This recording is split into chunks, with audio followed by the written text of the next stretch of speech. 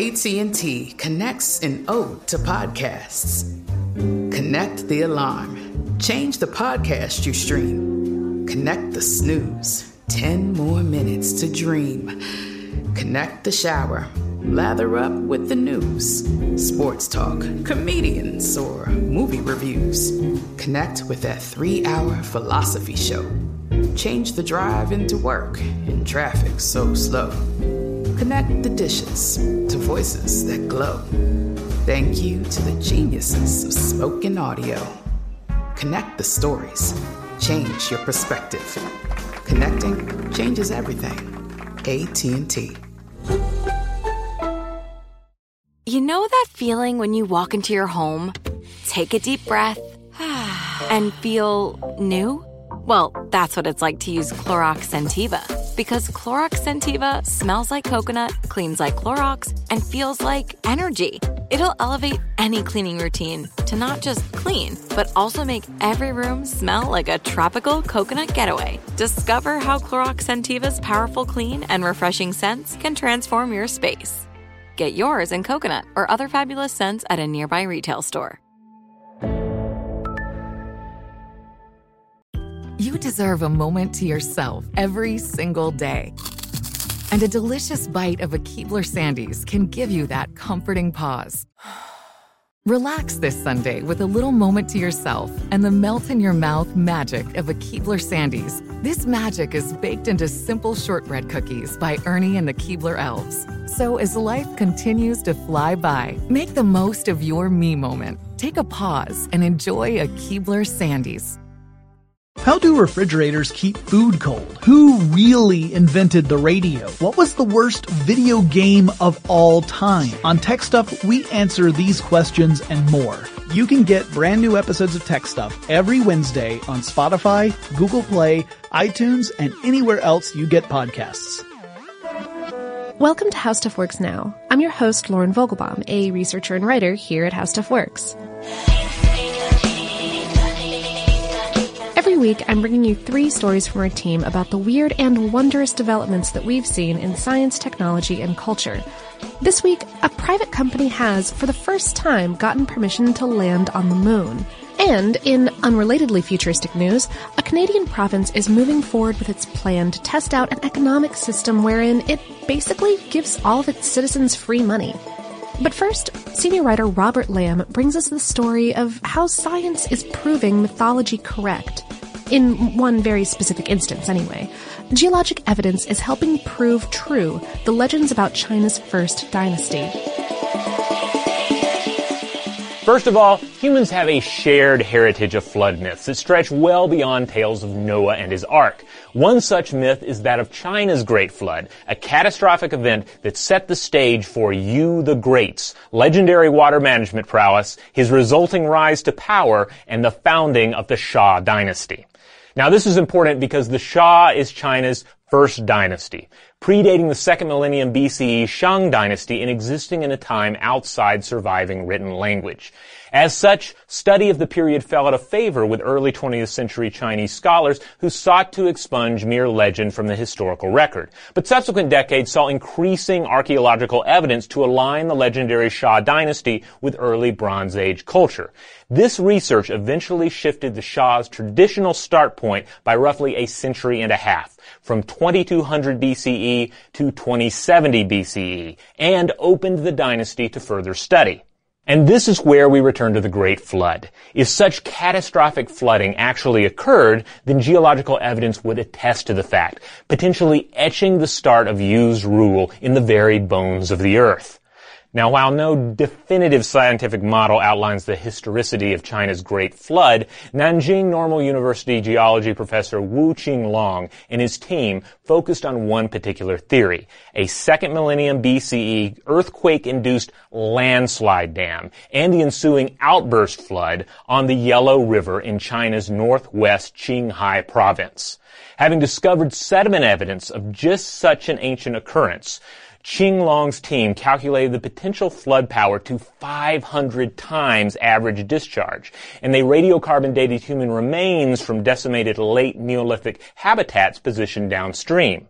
Their findings date the event to roughly 1920 BCE. If this is indeed historical evidence of the Great Flood, it also advances the start point of the Shah dynasty even further, 300 years earlier than the traditional timeline. The finding would also align the flood with Chinese archaeological records that identified 1900 BCE as the transition point from the late Neolithic period to early Bronze Age. Now, who knows how these findings will pan out, but they present a tantalizing convergence of geological science, ancient history, and mythology.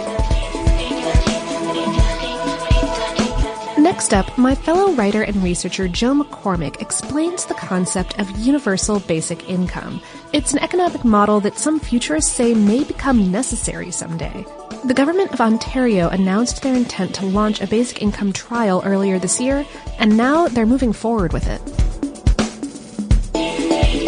According to an official 2016 budget outline, the provincial government of Ontario, Canada, home to almost 14 million people, wants to run a pilot project to test what happens when you give people what's known as basic income. Basic income is a stipend guaranteed to all citizens by the government. You work, you get it. You don't work, you get it. Everybody gets money. The appeal to liberals is obvious, but there are reasons plenty of conservatives actually back it as well. For example, it may be one way to decisively reduce the size of government, replacing huge labyrinthine welfare administrations with a very simple principle. Everybody gets the basic income. But where does all this cash come from? Fair question.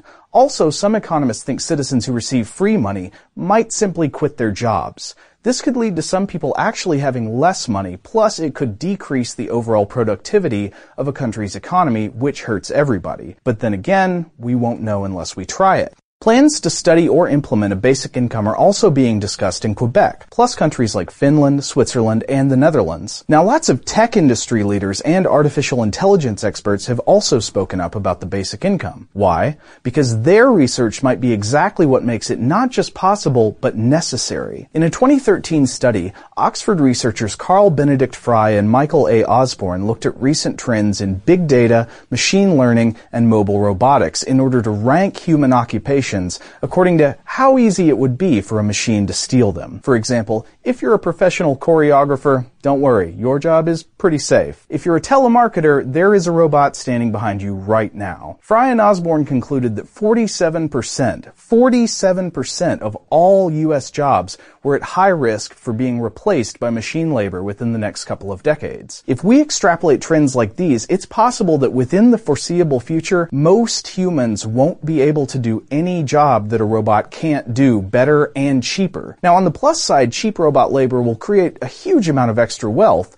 but if that wealth only accrues to the tiny minority of humans who own the robots, let's be real, this is the prequel to Mad Max. We go in, we kill,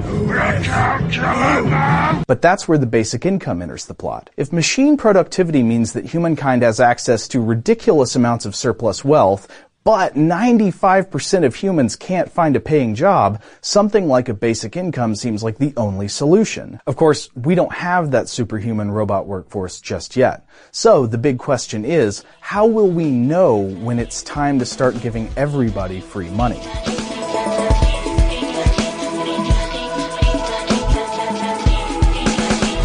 Finally this week, senior writer Jonathan Strickland explores how a private American company has made history by getting government permission to land on the moon. Now they just have to go do it.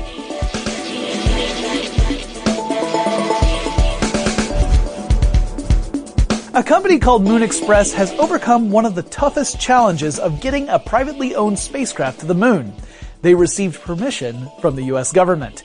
This is a big deal. In 1967, the United Nations ratified a treaty that placed restrictions on how countries can make use of outer space. For example, the treaty said no nation has legal claim to any celestial body, so you can't pop on over to Saturn and claim it for Spain. Lo siento. But the Outer Space Treaty focused on governments, not private companies.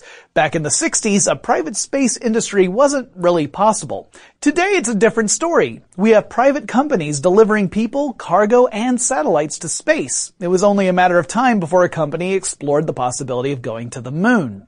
In 2007, Google really got things moving by offering a $20 million cash prize to the first privately funded mission to land a rover on the moon, drive it at least 500 500 meters on the surface and send videos back to Earth. Moon Express is one of the competitors in that race. But how can a government grant permission? The Outer Space Treaty offers a little guidance. It says the activities of non-governmental entities in outer space, including the moon and other celestial bodies, shall require authorization and continuing supervision by the appropriate state party to the treaty. The United States doesn't have a Department of Lunar Operations. There appeared to be a regulatory void, which, as we all know, can exert a pull so powerful that black holes are envious. Moon Express submitted its request to the Federal Aviation Administration. Did you know the FAA doesn't just oversee commercial air travel, but also rocket launches? It does. And in 2015, the FAA stepped up to the plate to act as the regulatory agency in charge of making sure private companies in the U.S. play fair, up there. The FAA's response to Moon Express's request was basically, yeah, we don't have a problem with that. Presumably, Moon Express will have to work closely with NASA and maintain transparency to satisfy the requirements of the Outer Space Treaty. But this clears the way for private missions to the moon and also to that cool $20 million from Google. Will Moon Express win in the end, or will another team claim first prize? I can't wait to find out. That's our show for this week. Thank you so much for tuning in. Subscribe now for more of the latest and strangest science news, and send us links to anything you'd like to hear us cover. Plus a screenshot of your pet with a Pokemon. I'm obsessed. Shoot us an email at nowpodcast@howstuffworks.com. Check out our other podcasts, Stuff to Blow Your Mind and Forward Thinking, to hear more from today's hosts, me included, and to access thousands of other stories like these, check out our home planet, now.howstuffworks.com.